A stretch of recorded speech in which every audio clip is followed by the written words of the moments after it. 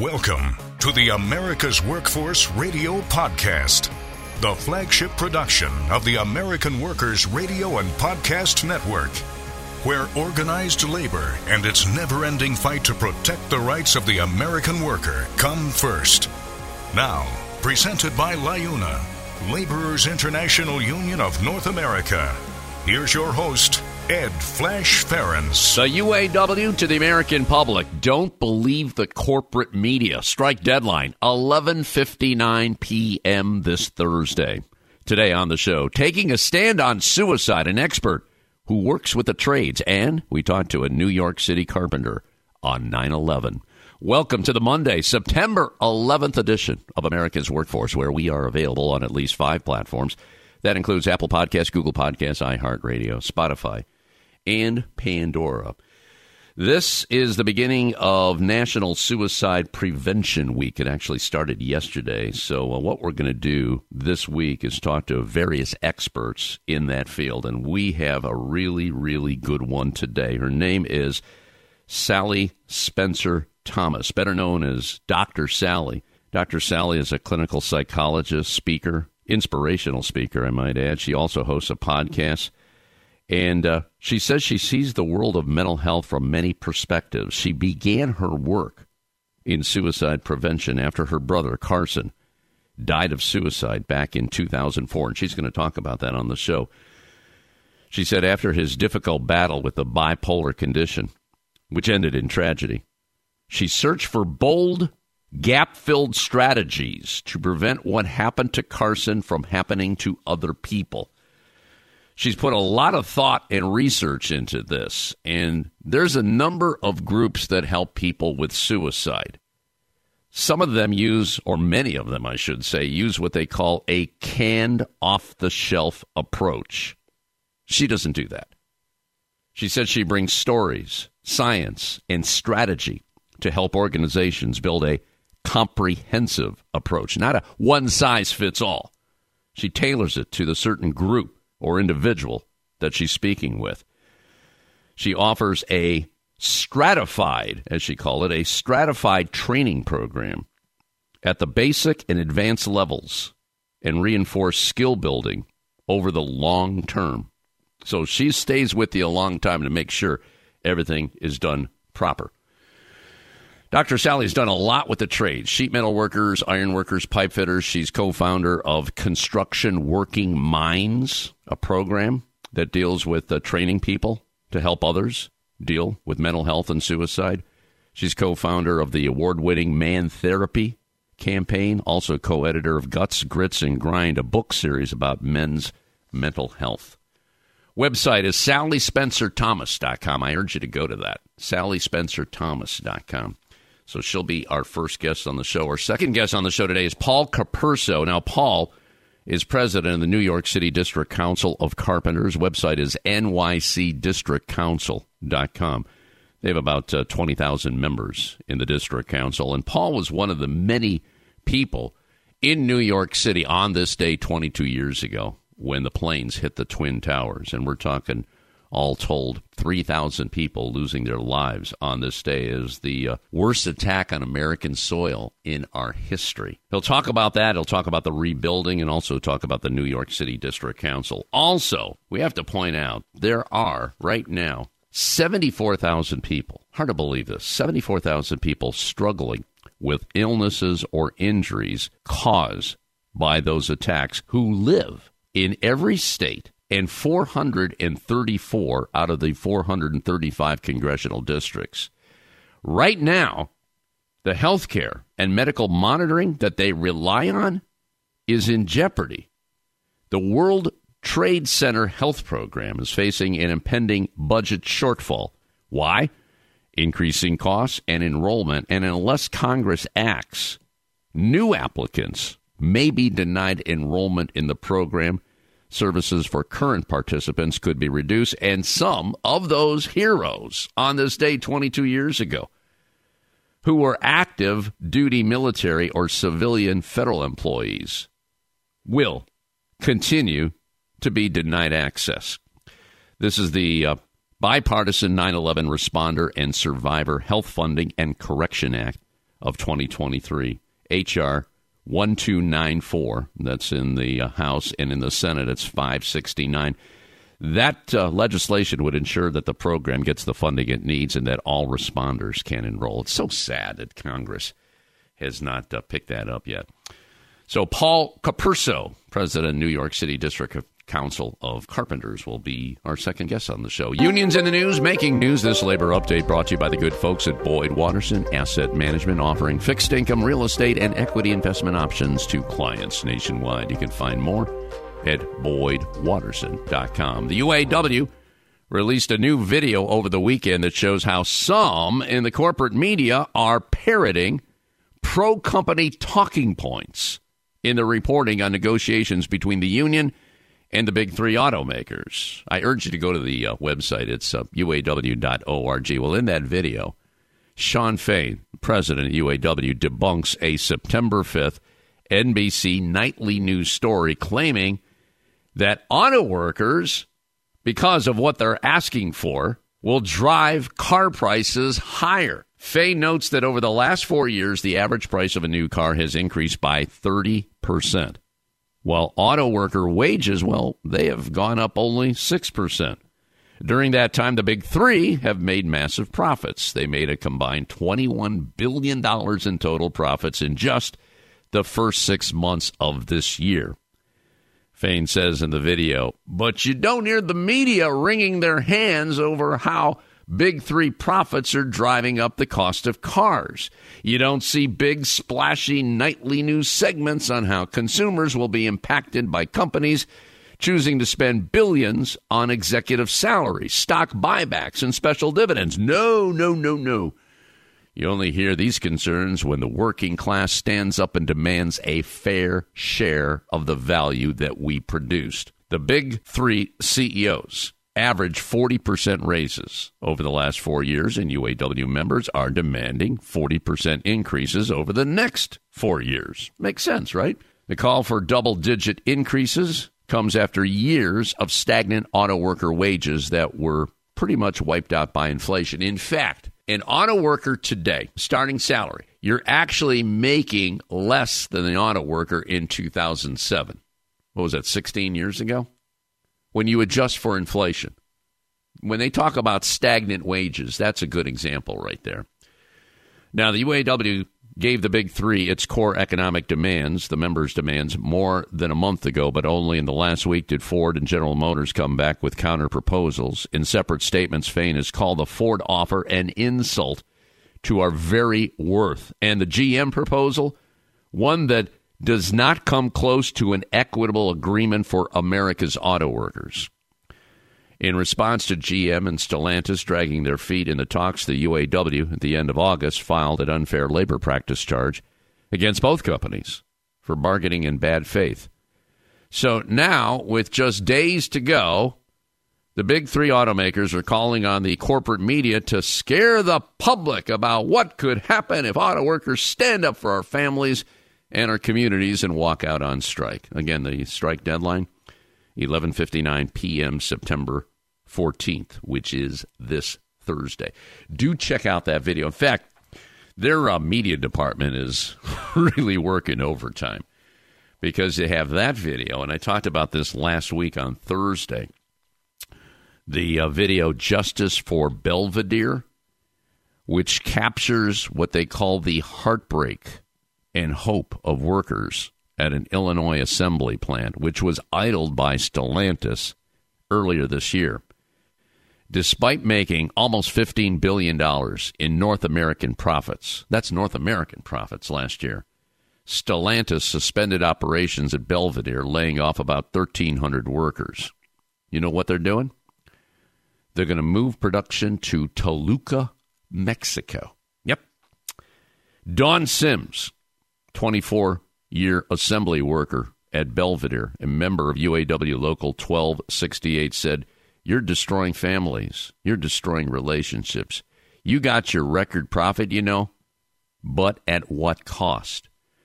Over the last 2 decades, the big three have shut down or spun off 65 plants, While the Belvedere shutdown is a familiar story, the UAW's aggressive and creative response to it is not.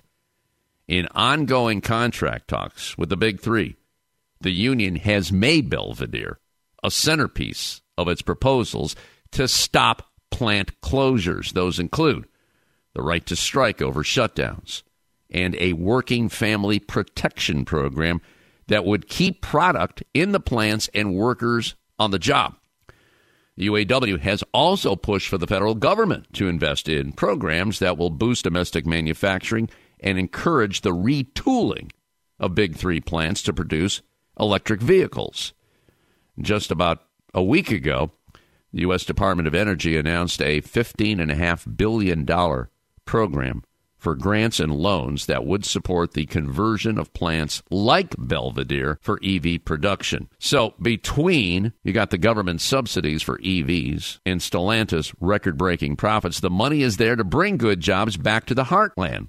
Towns like Belvedere. UAW supports the transition to EVs, but it must be a just transition that supports good-paying union jobs, not a race to the bottom. And when you take a look at the profits here, collectively, Ford, General Motors, and Stellantis, those three, made $250 billion in North American profits going from 2013 to 2022. And in the first 6 months of this year, this is mind-boggling. In the first 6 months of this year, they raked in $21 billion in total profits. They're making money, but it's certainly not going into auto workers' pockets. No doubt, no doubt. All right, we're going to take a quick break. By the way, do check out those videos, uaw.org. When we come back, Dr. Sally Specer-Thomas on suicide prevention. This is America's Workforce. It takes LiUNA to build North America's infrastructure. From roads and bridges to schools and skyscrapers, the men and women of LiUNA, the Laborers International Union of North America, build the projects we depend on. From constructing the Freedom Tower on the site of the former World Trade Center to untangling Washington, D.C.'s congested interstate, LiUNA members do the work that matters. Find out what it takes to be built by LiUNA at liuna.org. That's liuna.org. America's Workforce is brought to you in part by the Iron Workers. You can find more at ironworkers.org. A great union requires a reliable election system. Survey and Ballot Systems is a trusted election partner with more than 30 years of expertise in managing union elections. By partnering with SBS, your union can ensure it gets an auditable process and a high level of customer service. SBS is here to help you conduct your union vote securely, transparently, and with trust building always in mind. Visit surveyandballotsystems.com to learn more. America's Workforce is brought to you in part by the Heat and Frost Insulators Labor Management Cooperative Trust. Find out more at insulators.org/LMCT. America's Workforce is sponsored in part by Boyd Watterson Asset Management, LLC. Find out more about our investment solutions tailored to meet the needs of Taft-Hartley funds at BoydWatterson.com. America's Workforce is brought to you in part by the International Brotherhood of Teamsters, where you can find more at teamster.org. Now, back to America's Workforce. Here's Ed Flash Ferens. And remember, you can check us out on Facebook or follow us on Twitter. Real simple, AWF Union Podcast, AWF Union Podcast. By the way, this next segment brought to you in part by the United Labor Agency, where you can find more at ulagency.org. Let's go to the state of Colorado right now. And joining us on our live line today, as I indicated at the top of the show, yesterday was the start of National Suicide Prevention Week. And this week, we're going to pepper as many shows as we can with experts to deal with this issue. And joining us on our live line right now is Dr. Sally Specer-Thomas, and her website is sallyspencerthomas.com. She's a clinical psychologist, inspirational speaker, podcaster as well, and she writes, I see the world of mental health from many perspectives, and we're going to talk about that. And Dr. Sally has a personal story to share on how she got involved in suicide prevention, and she'll talk about it on the show. So, Dr. Sally, is it best to call you Dr. Sally? How do you want me to address you here on the show? Oh, you call me whatever you want, Ed. Dr. Sally's fine, whatever works for you. Okay, good. Well, what I like to do, especially with new guests, is to get familiar with you, who you are, how you got into this field, and obviously a little bit later on, what you do. There are right things to do and there are wrong things to do. I want to talk about all of that, and you've got incredible credentials here. I was looking at all the things that you have published over the years. Co-founder of Construction Working Minds Program Training and Summit, co-founder of the award-winning Man Therapy campaign. I know this is very male-oriented here. Co-editor of Guts, Grits, and Grind, a book series about men's mental health. And we have a lot of the trades that listen to the show, and suicide is pretty prevalent in the trades for a number of issues that we've discussed. But Dr. Sally, talk to me about your story. I understand it's very personal. I'm going to let you pick it up from there. Yeah, thanks, Ed. So, well, I'm a psychologist by training, and I had been in the field of mental health quite a long time. My before and after moment happened when my brother died by suicide on December 7th, 2004. He was a business leader, a father of two. I know by all external counts, people saw success and magic, and he was athletic, and he also fought a lot of really crushing depression behind the scenes that no one really saw, a depression that ultimately proved to be fatal.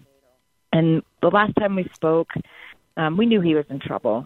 He had had a really rough number of months.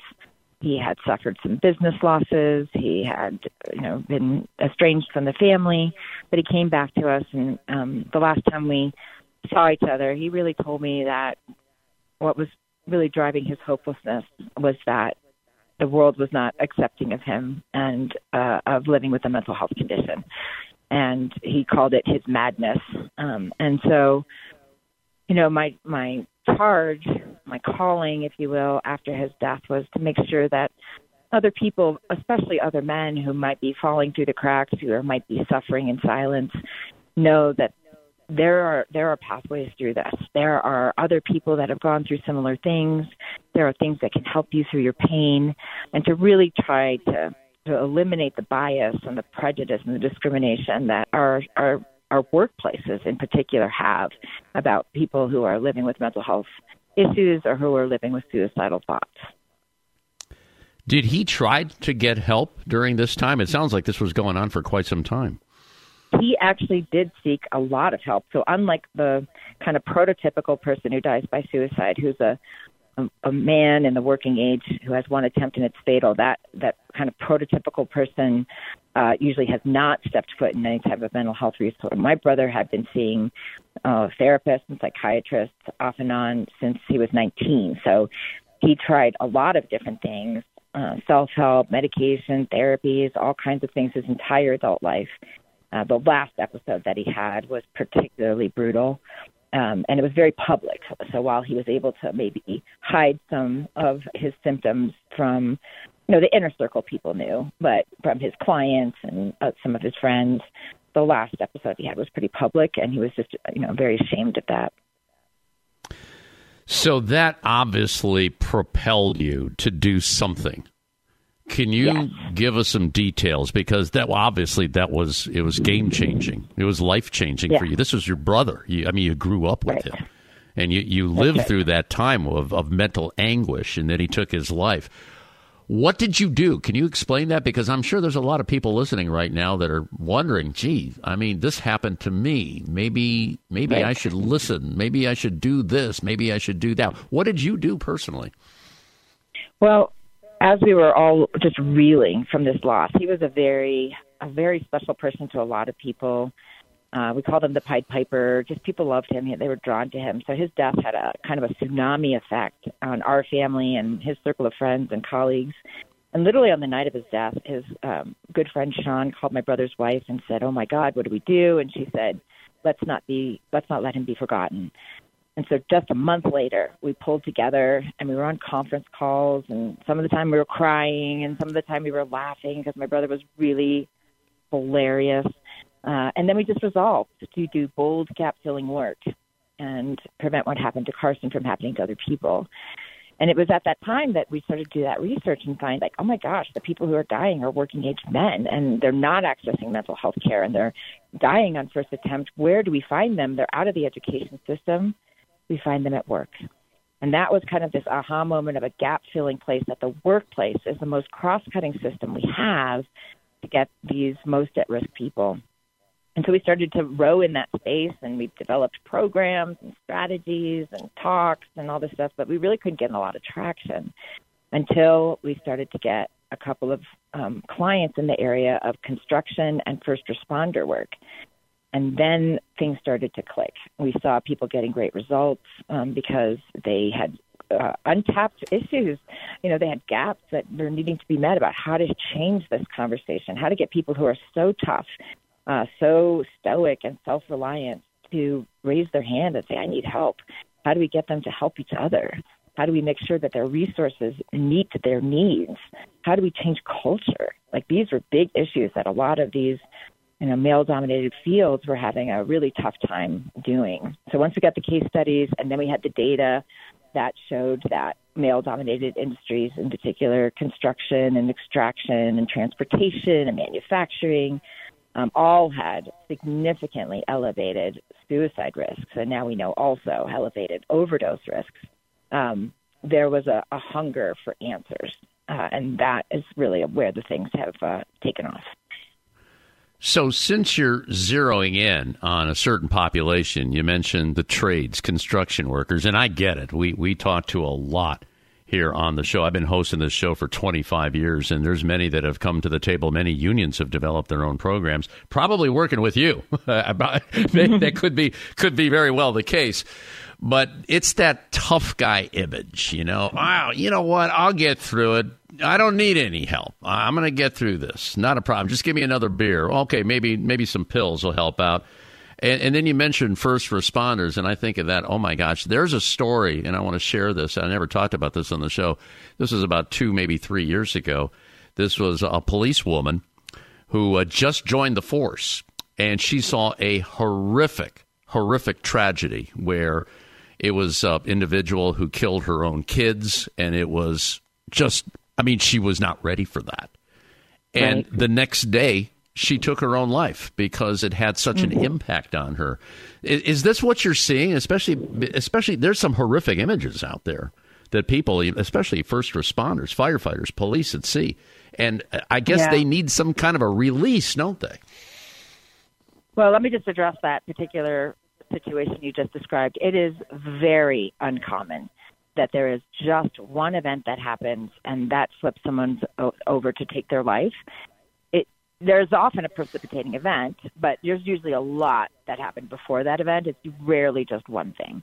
So my guess is that there were other things that was just the tipping point for her. So I want to clear up that narrative, because a lot of times people are like, they just snapped. Not so much. People don't just snap. There's usually a lot going on. You might not be privy to all the things that are going on, but there's a lot going on before that moment.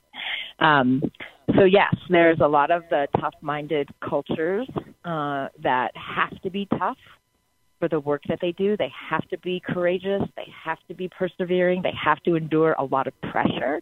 That's their superpower. It's not the everyday person that signs up for work like that. So this is the underbelly of that superpower. When you really value your toughness and your ability to solve problems and stick it out through really difficult things or face things courageously that other people will never face, your underbelly is that when you have a vulnerability like a mental health condition, a trauma, an addiction, all these things, it is very, very challenging to reach out. But here's the good news, and here is why I love working with the unions. You already have this value of we've got each other's back. We look out for each other. We advocate for each other's well-being. This is the core of who we are. And that works so well when it comes to promoting well-being, because maybe I don't need to learn this about for myself, you might think, but I want to learn how to do it because I want to help somebody else. Well, guess what? As you're learning about things to help someone else, you got to learn about things to help yourself. So it's a great way. It's a great door that gets opened, and we have just seen so much hunger, but also enthusiasm, especially for some of our folks that have lived through these things. They're in long-term recovery from alcoholism. They have had trauma in their life. They have had a suicide attempt. They are in a place in their recovery now where it's all about making meaning. They want to give back, and they want to help the next person who's suffering to suffer less than they did. And they learn, they share their life lessons, and they're not acting as counselors, they're not acting as therapists, they're just walking along a path with someone else so they're not so alone. And it's some of the most inspiring work I have ever been able to do. So I get the sense you work primarily with unions then? I mean, is that the bulk of your clientele today? Absolutely, yeah. And certainly the ones that are scaling. Like, we've had these little pilot things that have happened with, like, the United Association of Pipe Fitters and the Sheet Metal Aerial Transportation Union, and now the iron workers. Like, we have these small pockets of things that happen because there's a visionary leader that gets involved and wants to make something go, and then it scales. So that's been super exciting, especially with the pipe fitters. We started with a very specialized program called the Veterans in Piping Program that helps our active duty military transition into a trade. And it went so well with this really small program that now we are scaling across, hundreds of locals in the United States and Canada. So it's very cool. When I step back and think about the potential impact for all of this, it's not only the workers, it's their families, it's their communities that this spreads to. I am just so overtaken with gratitude. It's funny you bring up the UA, the pipe fitters. Mike Hazard, his name comes to light here. Isn't he a great guy? He's my man. He's the dude. I share a short, funny story about him because it's hilarious. It's hilarious and tragic at the same time, if that's possible. So okay. I had a training in a fire station for firefighters in the Columbus area. And it was a workplace training. It was a full day. And we're going around the room doing introductions. And it's this firefighter from this Ohio department, and this firefighter from Cleveland, and this firefighter from Cincinnati. And all of a sudden I get, I'm a pipe fitter from Idaho. And I'm like, one of these things is not like the other. And it was Mike Hazard. And he had flown out after just Googling what's workplace suicide prevention happening. And he Googled and he flew out. And there he was in my training with a whole bunch of firefighters. And he said to me at the end of the training, he said, I don't know what yet, but we're going to do something with this. They had experienced a loss that was very touching to that community. And a couple of years later, he got it going on the Veterans in Piping Program. And then he has been absolutely the Energizer Bunny behind scaling it throughout the UA. So Mike Hazard is a genius, a visionary, and a chess player all together. He's a great leader in this space. And he's a big fan of the show, so he's probably smiling right now, Dr. Sally. And he's also super humble. So, but yeah, he and Nicole Dupe, who's been, the woman that gets all the stuff done, that is his partner in crime here, the two of them, but the impact that they have had is just phenomenal. Good people. Definitely good people in the trades. Well, I'll tell you what, we have to take a quick break here. Dr. Sally Specer-Thomas joining us on our live line. She's a clinical psychologist, speaker, podcaster. We're talking about suicide prevention. Yesterday was the start of Suicide Prevention Week. We'll continue the conversation right after this. You're listening to America's Workforce with Ed Flash Ferens. It takes LiUNA to power North America with affordable energy. The men and women of LiUNA, the Laborers International Union of North America, have the skills needed to build and maintain oil, natural gas, nuclear, solar, and wind projects that are shaping America's energy future. From new energy tech to retrofitted facilities, LiUNA members do it all. Find out what it takes to be powered by LiUNA at liuna.org. That's LIUNA.org. The Iron Workers Great Lakes District Council, consisting of 8 ironworker local unions in West Virginia, Pennsylvania, Ohio, and Michigan. We build the skylines and bridges along the Great Lakes. With more work than ever before, the Great Lakes District Council is actively searching out the next great iron worker, whether it's building the next Intel plant or constructing a bridge to safely connect our great cities along the lake. So join the Iron Workers Great Lakes District Council today Find out how and learn more about the Council by visiting iwdistrictcouncil.com. America's Workforce is brought to you in part by the United Auto Workers. Find more at uaw.org. This segment of America's Workforce is brought to you by Survey and Ballot Systems. SBS has been providing unions with secure and flexible election options for over 30 years. Visit surveyandballotsystems.com to learn more. America's Workforce is brought to you in part by the United Steelworkers. You can find more at usw.org.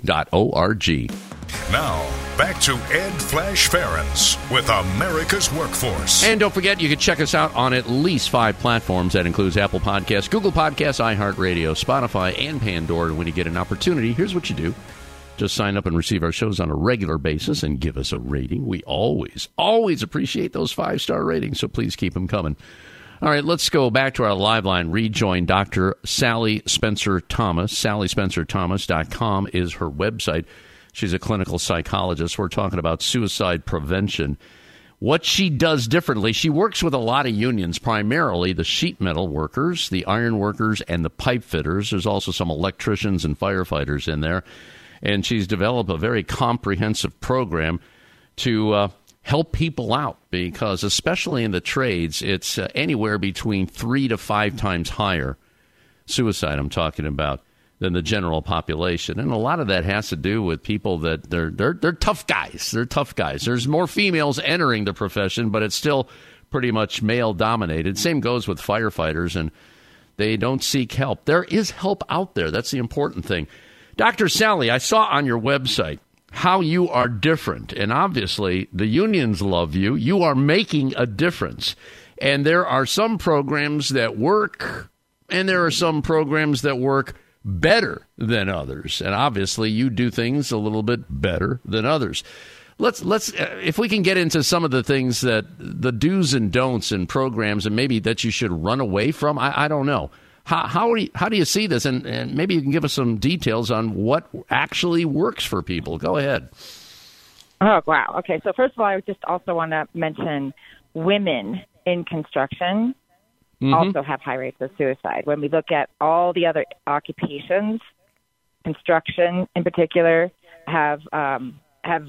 women have high rates of suicide in construction. So the women are also at risk in a lot of our unions as well.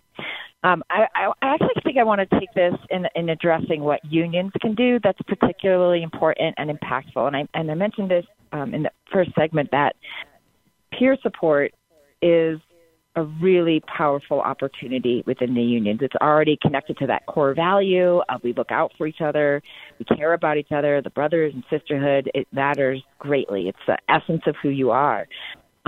You can build formal peer support programs, and this is what we're seeing as the wave of the future that is definitely the gap-filling thing that we need in this chain of survival. Peers have equal status, so there's not like an authority figure that people are worried about. Is this going to impact my career, or something that could give me, opportunities because of this? Peers have equal status, and they also have shared lived experience. So maybe they haven't gone through the exact same thing you've gone through, but they've gone through something similar. Maybe they've had a breakup and you're going through a divorce, or maybe they've had a loss or a health scare. They have some kind of shared life challenge or experience with a mental health condition. So that connection is profound for people. And when we ask people, like, what's their likelihood of going to mental health services, sometimes there's hesitation about time and money, and are people going to understand me, and is this really going to be helpful? But when it comes to a peer, like someone who's like me, but maybe a few steps ahead of me on the path of recovery, that seems like a pretty trustworthy person. So when we are developing these peer support programs, we look to recruit people that have maybe a natural inclination for listening and supporting people.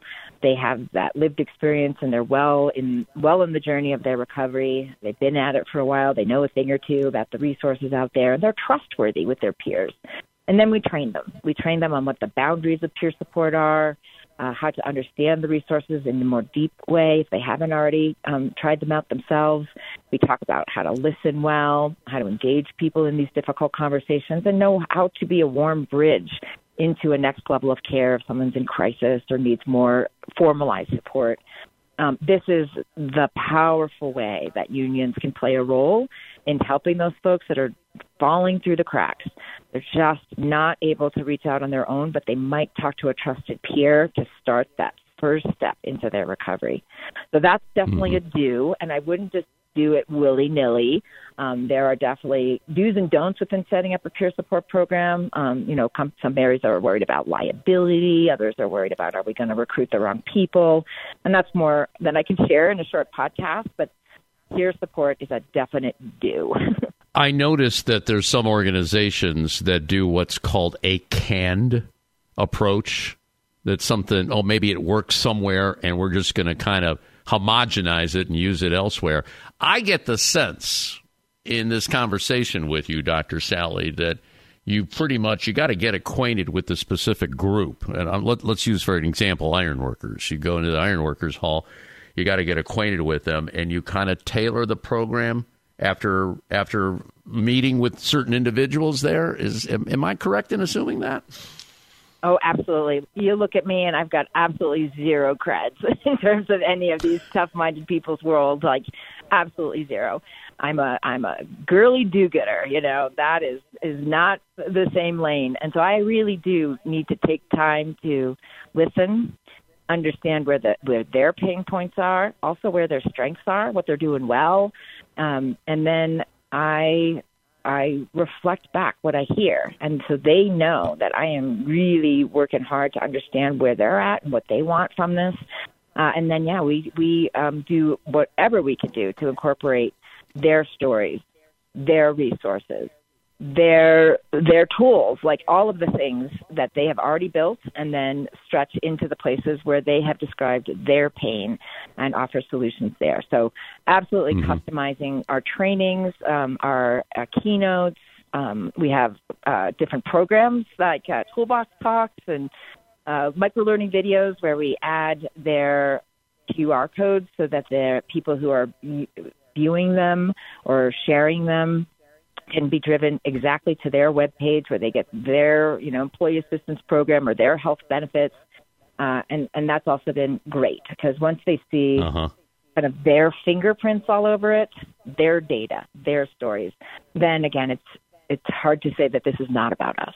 Yeah, there's no such thing as a one-size-fits-all type of formula in this kind of thing, and you really, really have to customize it and work through it. So once you work with that specific union and you feel comfortable to let them go, I imagine that there's some communication for some degree of time afterwards to make sure that everything is going smoothly as possible. Is that right? Well, it's a relationship, and it evolves over time. So usually what comes through the door first is sometimes there's been a loss. There's been a tragedy or a near miss, and people are shook, and they want to address something right away. And so we're going to give them that right away thing to start the process where the momentum is. But usually there's a lot of other pieces, and we look at what we call upstream, midstream, and downstream approaches. So upstream are things like, what do we need to do to change the culture so that people don't have to die in isolation and despair? What do we need to do to change how people feel and think about proactively reaching out when they're having a mental health small problem that's emerging and not waiting until it's catastrophic or, like we say, stage 4 mental health emergency? How do we change the culture? And then midstream is, what do we need to do so that people can get a buffet of options, not just one, but a buffet of options when they are ready to take an action step? So is there therapy, but is also that maybe get them to a 12-step group or maybe get them to bereavement support if they've lost somebody? How do we give them that buffet of resources in a way that seems trustworthy to them? What kind of training, what kind of self-screening might we do? What kind of peer support program might we build?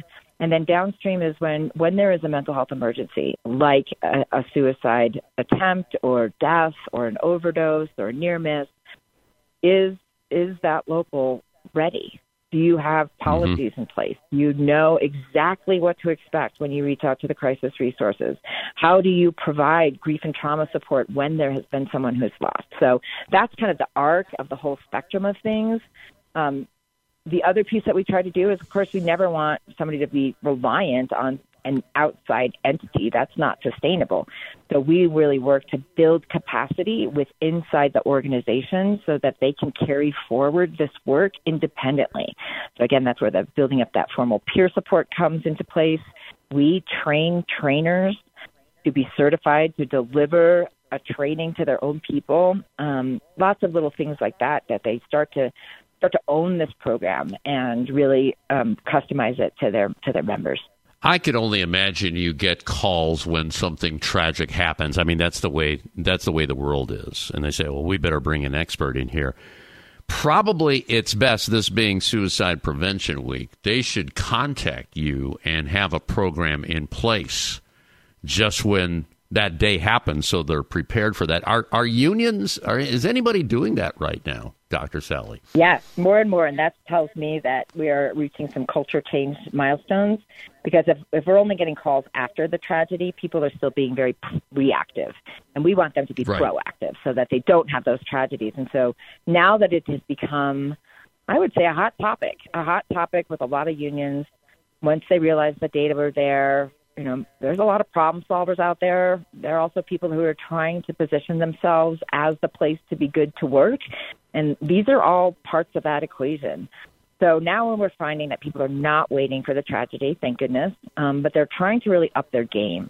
They're trying to be the first ones to have, the formal peer support program in their state, or the first ones to have a specialized mental health resource for their people. That's really cool stuff. When people start to compete with each other on who can do mental health stuff better, bigger, and more, it makes me very happy.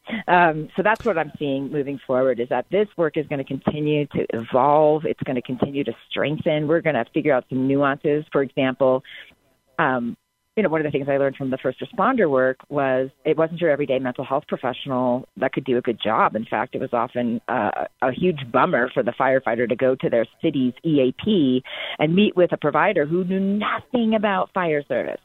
And so what emerged out of that, probably three decades ago, was that psychologists that specialized in law enforcement or specialized in firefighters started to emerge. And I see that as the wave of the future for a lot of our industry work, because, again, building that trust, you got to know a little bit about these industries for you to actually be able to serve them well. Exactly. Good conversation here. Dr. Sally Specer-Thomas. Definitely check her out online, SallySpecer-Thomas.com. Okay, we got a pretty good audience here.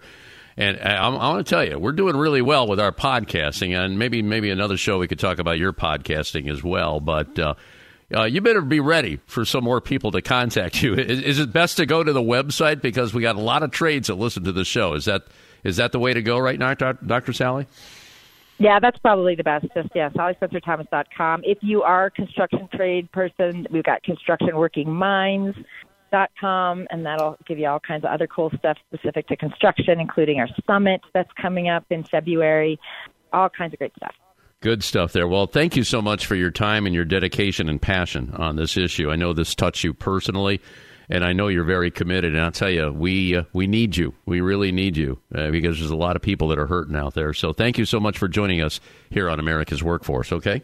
Thanks, Ed. It's been a pleasure. All right, we're going to take a quick break. When we come back, we're going to go to New York City and check in with the New York City District Council of Carpenters, Paul Capurso, remembering 9/11. This is America's Workforce. More shows available at awfradio.com. It takes LIUNA to keep America running. Over 70,000 public employees are part of LIUNA, the Laborers International Union of North America, delivering critical services such as healthcare and emergency response, as well as maintaining roads and sanitation systems. Even the National Postal Mail Handlers Union, representing over 47,000 U.S. postal workers, is affiliated with LIUNA. Find out what it takes for LIUNA to keep America running at LIUNA.org. That's LIUNA.org. America's Workforce is brought to you in part by the International Federation of Professional and Technical Engineers. You can find more at ifpte.org.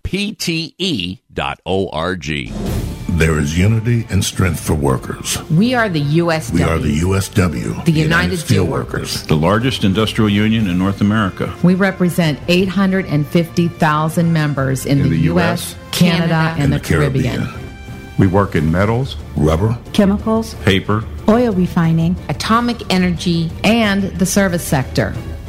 We are steelworkers, standing strong and fighting for what's right. America's Workforce is brought to you in part by the Communication Workers of America. You can find more at cwa-union.org. America's Workforce is presented by the Laborers International Union of North America. Feel the power right now at liuna.org. Now, back to America's Workforce. Here's Ed Flash Ferens. And don't forget, you can check us out on Facebook or follow us on Twitter. That would be AWF Union Podcast. By the way, this next segment brought to you in part by the Ohio Federation of Teachers, where you can find more at oh.aft.org. This is a very significant date in American history. On this day, 22 years ago, we saw the planes fly into the World Trade Center, the Twin Towers in New York City. Over 3,000 people died on that day. Joining us on our live line right now is Paul Capurso. Paul is president of the New York City District Council of Carpenters, website nycdistrictcouncil.com. He's been president for about 4 years, 37 years as a carpenter, and he was in one of those buildings and left before the planes hit. What a story. Paul Capurso, welcome back to America's Workforce. That day is etched in your mind forever, isn't it? It is, and thanks for having me. It's always nice to talk to you guys. I appreciate that. But yeah, it is. So what happened? There was supposed to be a meeting at that? At the time I was working in the Trade Center, and we had just finished up work in the weekend. So I went there for a meeting, and we were walking through the lower levels. So the building had 6 lower levels. So I was walking through the lower level with the engineer of the Trade Center and the project manager we were working with. And they had gotten a call when we got probably more than halfway across. And right before we got in the elevator, I said, you know what, it's running late. Let me run to another job, and then I'll just come back. And unfortunately, those guys went up. They didn't get out, and I was able to kind of watch the whole thing from a block or two away. It was one heck of a day, and hats off to all the responders who are suffering today. I mean, I was talking earlier about the many first responders and trades members who are still suffering with illnesses or injuries from that day. I mean, this lingers on and on and on, and I know Congress is slow to react to help them out. But that's another story. I want to talk about that day and what you saw. I know you got the first responders, you got the iron workers that were, I guess because they know welding, they were cutting the steel so they could get to the survivors. Did you see that happen, Paul? Yeah, I did. Initially, immediately after, all the trades responded. And then subsequently, shortly after that, a lot of the contractors responded as well. But in order to start to free people, everybody tried to do what they can to get down there. So the iron workers were included, and there was a lot of burning to get to a lot of that steel, a lot of different techniques that we used to kind of free people up. In the initial aftermath of the whole things, we started to look for survivors, and then turned to, kind of a cleanup. Now, there was like a cloud of dust. Did anybody realize that could be dangerous as far as breathing that in at that time, or they just plowed right through it? No, everybody just kind of went through it. I mean, after the initial collapse of the first tower, and when everybody, when we got into the street, you couldn't see anything, and it was just raining this gray ash, and it was probably 4 or 5 inches thick. And I was, like I said, I was a block and a half away. I was on Broadway, right? And then subsequently going back and just that fire burning for probably another, 18 months after the fact. So what did you do the rest of that day? I mean, you started off with good intentions, and then everything just exploded in front of you. So initially, the building I was in, when they evacuated the building, I went down to the street and I said, hey, let me try to see if I can double back. And then I kind of started doubling back. I got on the Church Street, and then I can't remember the block behind it, but I was walking back, and there was trucks on fire. There was pieces and parts all over the place of the building. airplane parts. I remember seeing a post office truck on fire with the back open. And then it got to be too much. And by that, time went by very quickly. So subsequently, the second tower fell. It was kind of like an earthquake, and then that plume of dust again. And after that, all I can do was get out of there. Yeah. So, Paul, how are you today? I know a lot of people have been suffering over the years. Are you doing okay? I'm good. I do the World Trade Center health monitoring. I recommend that to all your listeners if they're eligible for it. I think they should do that. That's important. As time goes by, you lose people that you worked with, or unfortunately they get sick over the time. I've seen that. I've seen that as the president, as people come in, looking for some kind of support or feedback or what they can do to get help. So I do recommend that. I don't think there's some other radio stations that broadcast it continuously, tell them what to do to get help. But I think sometimes people wait till it's too late. But I recommend that. And then, today is for us, we do a ceremony. We have a ceremony in our lobby for the 18 members that we lost on 9/11, and we have a memorial wall made up to that effect as well. We just redid our lobby and created a new area. So that'll happen this morning as well. 18 members of the New York City District Council of Carpenters. You knew them pretty well, I take it, right? I knew 4 or 5 of them that I had worked with, and then I knew of the rest of them, and then you get to know them over the years. And I've talked to some of their spouses or family members, over the time, but it's a constant reminder, we have a constant reminder. And how are the relatives holding up? This can never heal when you take. No, there was kids that were born without parents, right? And then the kids were young when it happened, and a lot of them were, through college and kind of, I don't want to moved on with their life, but went on with their life, And then, it always comes up, like you said, every time 9/11 comes up, it rehashes all those memories, right? It's never completely out of your mind. And, I look out my window, I can see the Trade Center in my office, and I'm there at least, monthly, once a month, looking at something or a job or have a meeting over there, Now, the rebuilding of that area, what is that, like a memorial, like a park now as a result, or what? Yeah, they did an area. There's an area that they made the 9/11 Memorial Museum is set up there, and the reflecting pond is down there. They've got to complete a couple more projects down there, which always, kind of helps people to remember, especially in the construction industry, for those who aren't familiar with it. But, there's a memorial down there. Yeah. Many have said that we've changed as a country because of that. Never have we been attacked on American soil like that when you think about it. It equates kind of like Pearl Harbor from 1941. And there's some comparisons there, but the amount here is even higher than Pearl Harbor. But do you think that we've learned from what happened on that day, in your opinion, Paul? Construction-wise, or just as a country? Well, both. If you can answer both of those, go ahead. I think construction-wise, we learned a lot, right? I think they do a lot of different things with emergency stairwells and an emergency reaction.